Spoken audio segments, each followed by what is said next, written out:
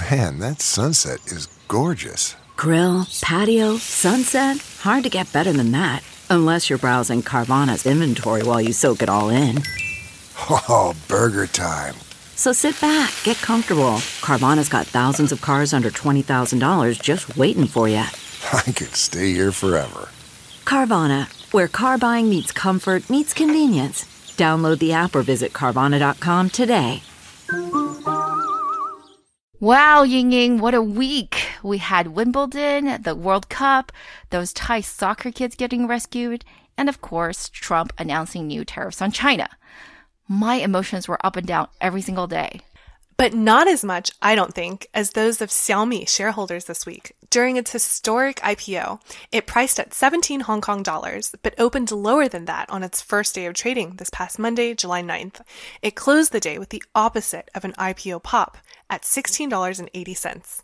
On Tuesday, though, it gained over 10%, stayed there for the next 2 days, and then gained another 11% on Friday to close its first week as a public company at 21.45 Hong Kong dollars, 26% above its pricing. Now, that's more like an IPO pop. Congrats to Lei Jun on a really respectable first week. Xiaomi now has a market cap of $61 billion. And this was the world's biggest tech IPO since Alibaba's New York Stock Exchange listing in 2014.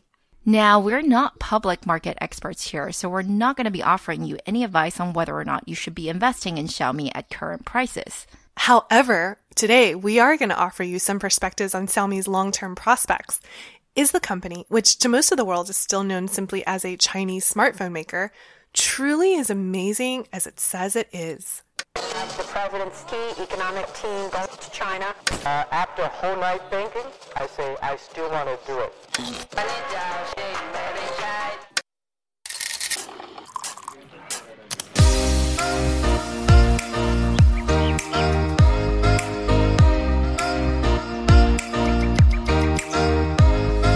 Hi everyone, we're Tech Buzz China by Pandaily, powered by the Sinica Podcast Network. We are a new weekly podcast focused on giving you a peek into what's buzzing within the tech community in China. We uncover and contextualize unique insights, perspectives, and takeaways on headline tech news that don't always make it into English language coverage. Tech Buzz China is a part of pandaily.com, a new English language site that tells you everything about China's innovation. I'm one of your two co-hosts, Ying Ying Lu. And I'm your other co-host, Rui Ma. Congratulations, by the way, to the winners of our Tech Buzz Swag giveaway last week, Jogvan Jesperson and Robert Shao. The answer to our question was $24.5 billion. Yep, that's how much in revenues JD booked last month during their annual 618 shopping festival. Now, this week, we're going to switch it up a bit more. Some of you guys have told us that we're always agreeing with each other. I actually think we disagree a lot, but maybe we're just too nice about it. Right. So this week, we are going to do a debate format. Ying Ying will take one position, and I will argue the opposite position. So get ready. It's going to be a fight to the death.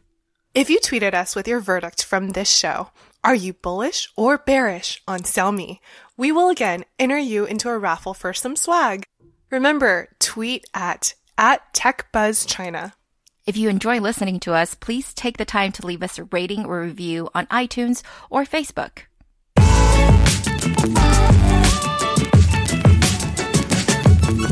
All right, so we covered Xiaomi's then upcoming IPO in one of our earlier episodes, episode 4.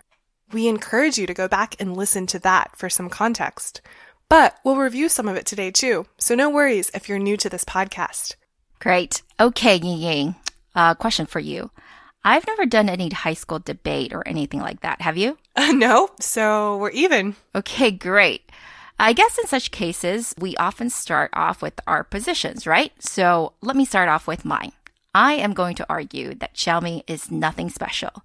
It is not, in fact, the Apple of China, as it sometimes claims, nor is it the best representative of Chinese hardware innovation. And it is, in fact, grossly overvalued compared to its competitors.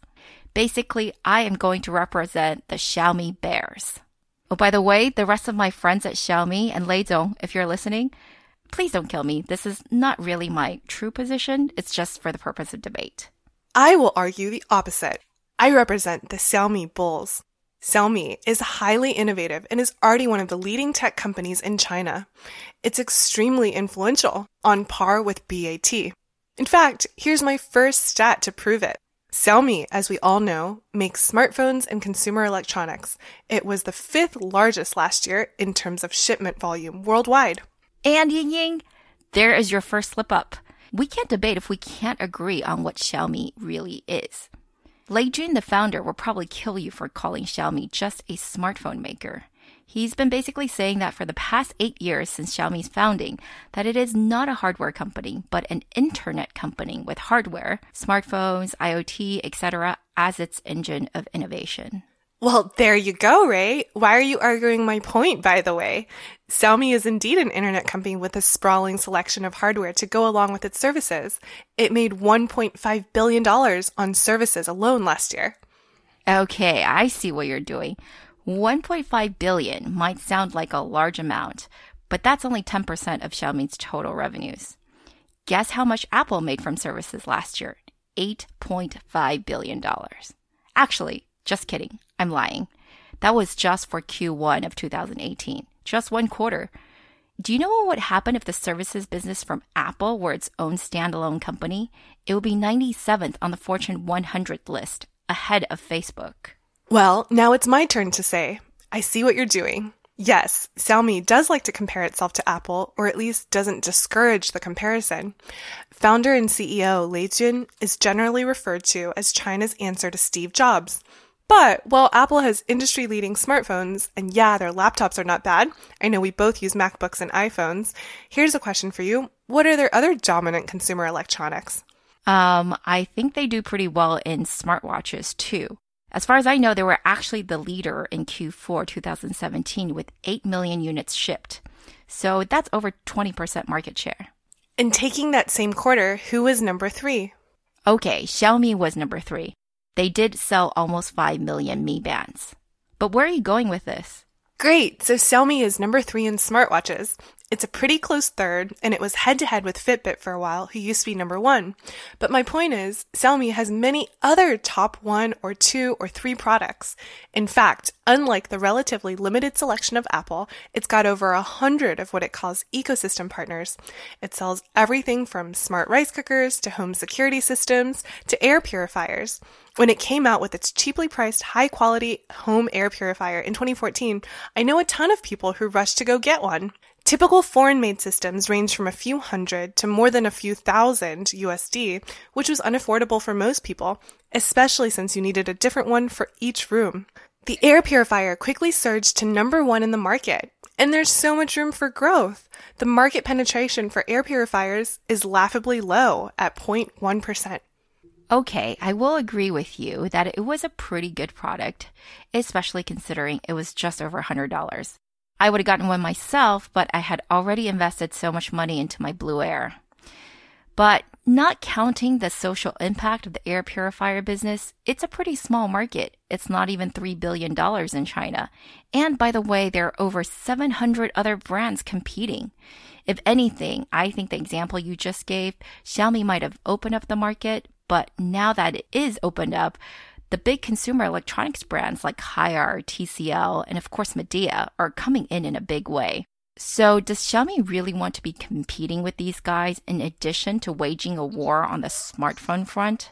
But it's not. The air purifier is made by Zhimi, or SmartMe, a Xiaomi-invested company. It's not super clear how much of Zhimi is owned by Xiaomi. Huami, the company that makes the Mi Band, is more transparent. According to their IPO prospectus, Shunwei, the billion-dollar VC fund co-founded by Lei Jun and affiliated with Xiaomi, owned 20%. Xiaomi owned about 19%, so about 40% in total, a non-controlling stake. That's pretty similar to what SoftBank's strategy is pre-Vision Fund, significant minority stakes. If you have lots of capital, I don't think that's a bad way to make a meaningful bet without taking all of the risk.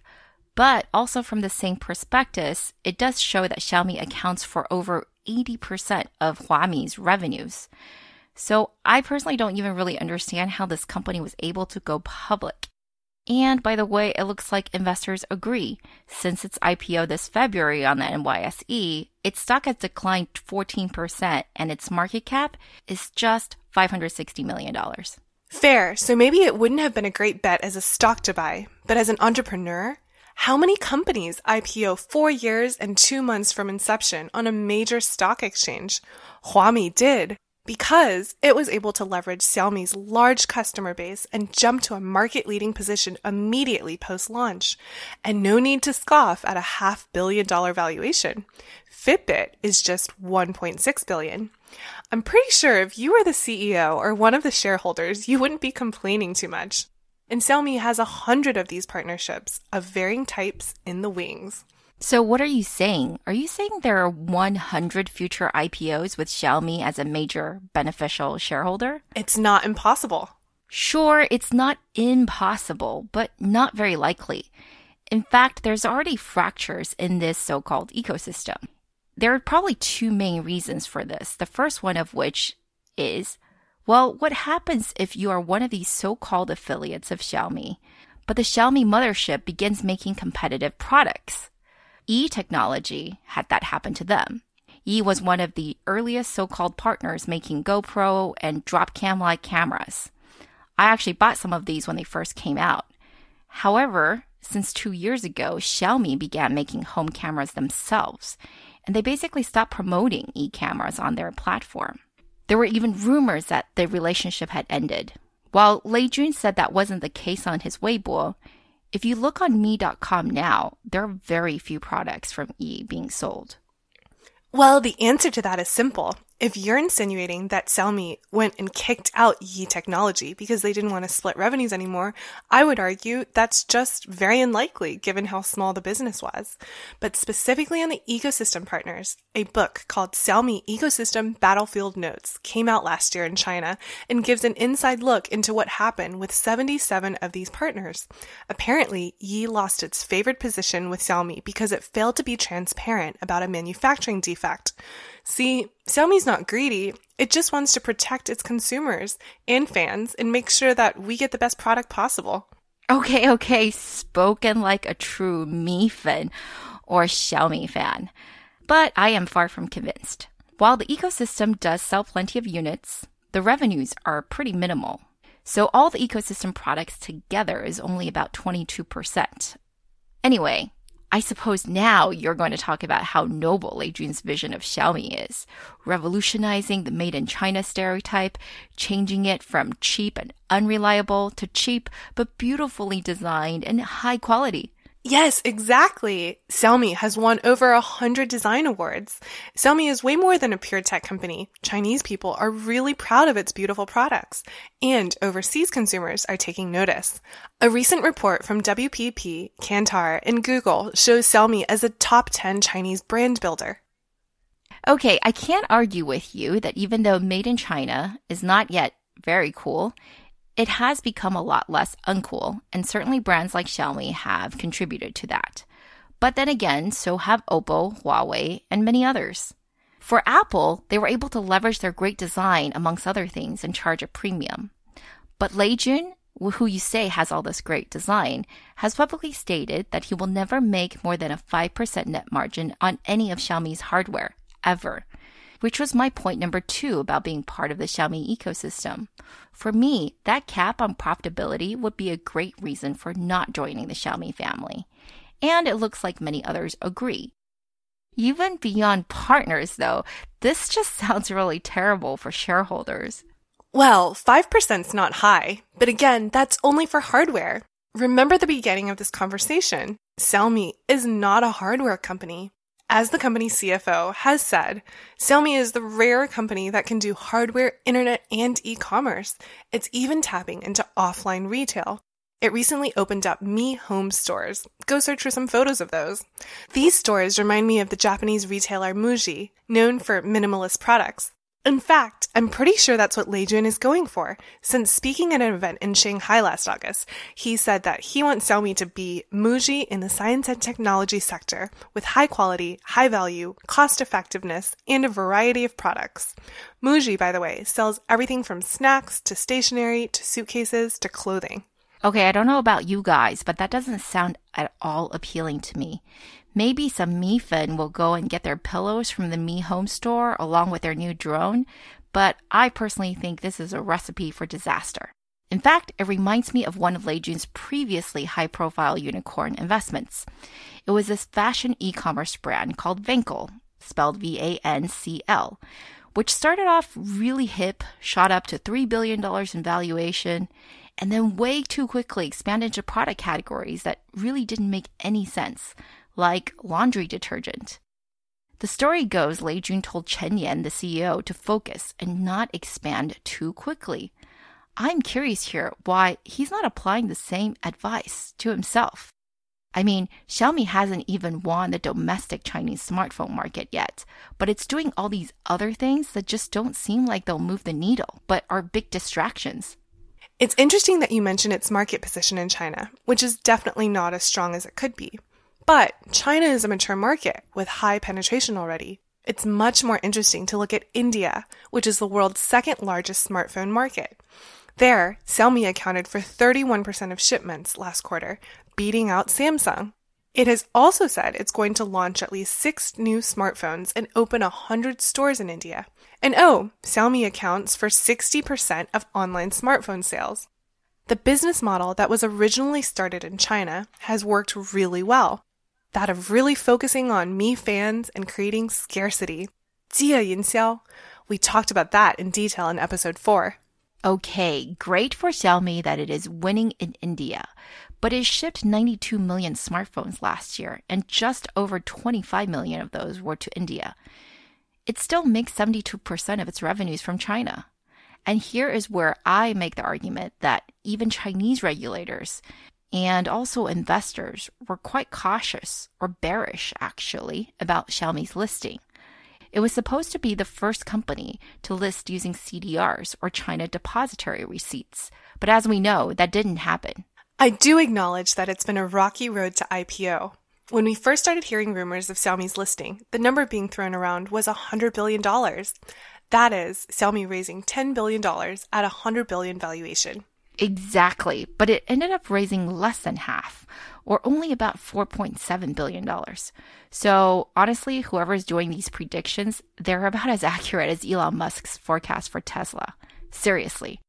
Anyway, Xiaomi abruptly pulled out of the CDR process in late June. It would have allowed them to list on the mainland exchanges, but the Chinese SEC equivalent, the CSRC, just could not get its head wrapped around the one core question. Why is a company with 70.4% of its revenues from smartphones considered an internet company? It's been written that Xiaomi pulled its offering because it was unable to answer this question to the sufficient satisfaction of regulators. Okay, well, we don't know exactly what happened there. And there's many arguments for and against the CDR. For example, it would have been a big risk for Xiaomi in case it didn't go well.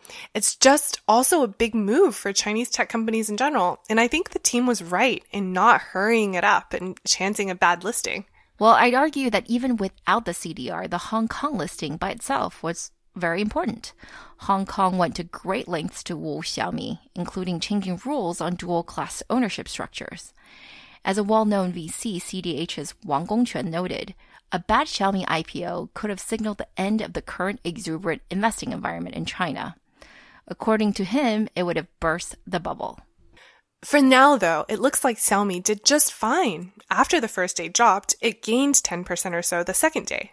Yes, after it was announced that it would join the Hang Seng Index, which is a major indicator for the Hong Kong exchange. But anyway, let's wrap this up, Yingying. Do you just believe that the company can do no wrong? No, not at all. But I do believe in Lei Jun. As he's fond of saying, Xiaomi is the only smartphone company that turned around declining revenue. Here is a leader who is known for working incredibly hard and is very detail-oriented. Supposedly, he's super active in the WeChat groups of his Tier 1 and 2 distributors. How can you not want to work with a billionaire who cares so much that he's interfacing with his core customers on a daily basis? He's got an amazing reputation with employees as well. Well, chatting is great, but I'd rather make money. And it seems that only 20% of Xiaomi's offline franchise stores are marginally profitable, and the rest lose money. Also, I know that Lei Jun loves using the very bloody Sino-Japanese War as a metaphor for his business battles.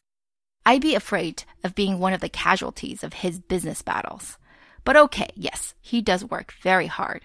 Apparently, the internal slogan this year inside of Xiaomi is that even sleeping is a waste of time. Well, he's always known when to really lean into it. That's the Lei Jun philosophy. 顺势而为, take advantage of the tailwind. And I don't disagree with that, but I think I just see more headwind. Anyway, it looks like we both really got into the debate, and neither of us are going to back down from our positions. We both want to win, right? Do you have any concluding remarks, Yingying? I believe this is just the beginning. It's the start of the story of a tech company that's really figured out how to synergize between online, offline sales, and is focused on delivering superior hardware and software products which are of good quality and which suit the middle class around the world, not just in China. As Lei Jun says, it's really 3 companies in one, a quote-unquote triathlon business model, and I really like its ecosystem strategy. I think there's still plenty of room to innovate, especially in AI, and partnering is the way to do that. As for all that volatility at IPO, I quote our friend Hans Tung, managing partner at GGV and an early investor in Xiaomi, who had this to say: "The company's performance is more reflective of investor confusion than the strength of the stock." Okay, my turn. Yes, apparently many have compared Xiaomi's performance to Facebook's, which also had a rocky IPO. And yes, they have the thesis that investors simply don't understand Xiaomi. But I ask you, why is it so hard to understand? Xiaomi only makes $2 per smartphone. It lost $7 billion last year. Yes, it did grow revenue 70% last year, but how much of that was aggressive spending in India to grow market share? Very few companies do even one thing well. Is Xiaomi going to do 3 things super well? What do you think? How did we do defending our respective positions? Oh, by the way, all those numbers are accounting losses. Cash flow-wise, Xiaomi was negative 1 billion RMB for the year, only about 150 million USD. Hey, no cheating. You already gave your concluding remarks. Okay, but that was a fair comment. I do have to add then that Xiaomi also has patent concerns, especially as it expands abroad. It's got a lot less patents than its rivals. It's already been sued by Ericsson a few years ago, and a rival electronics brand called Coolpad sued it recently for lots of patent infringement as well. Gee, was that your final comment, Ray? Okay, yes. I promise to stop or else we'll never finish debating. So, what do you think, everyone? Are you a Xiaomi bull or a Xiaomi bear? Remember to tweet at us at TechBuzzChina.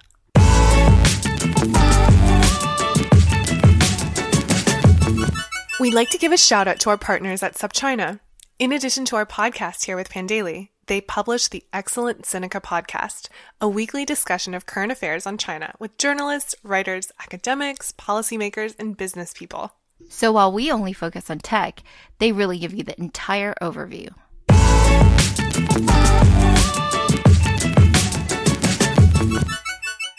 Okay, that's all for this week, folks. Thanks for listening. We really enjoyed putting this together and are always open to any comments or questions. You can find us on Twitter at @ThePandaily, and my personal Twitter account is Rayma. That's spelled R-U-I-M-A. And my Twitter is spelled G-I-N-Y. Please do also follow TechBuzzChina at TechBuzzChina. We'll be back here same time next week. TechBuzz China by Pandaily is powered by the Sinica Podcast Network. Pandaily.com is a new English language site that tells you everything about China's innovation. Our producers are Carol Yin and Kaiser Kuo. Our intern is Scott Du.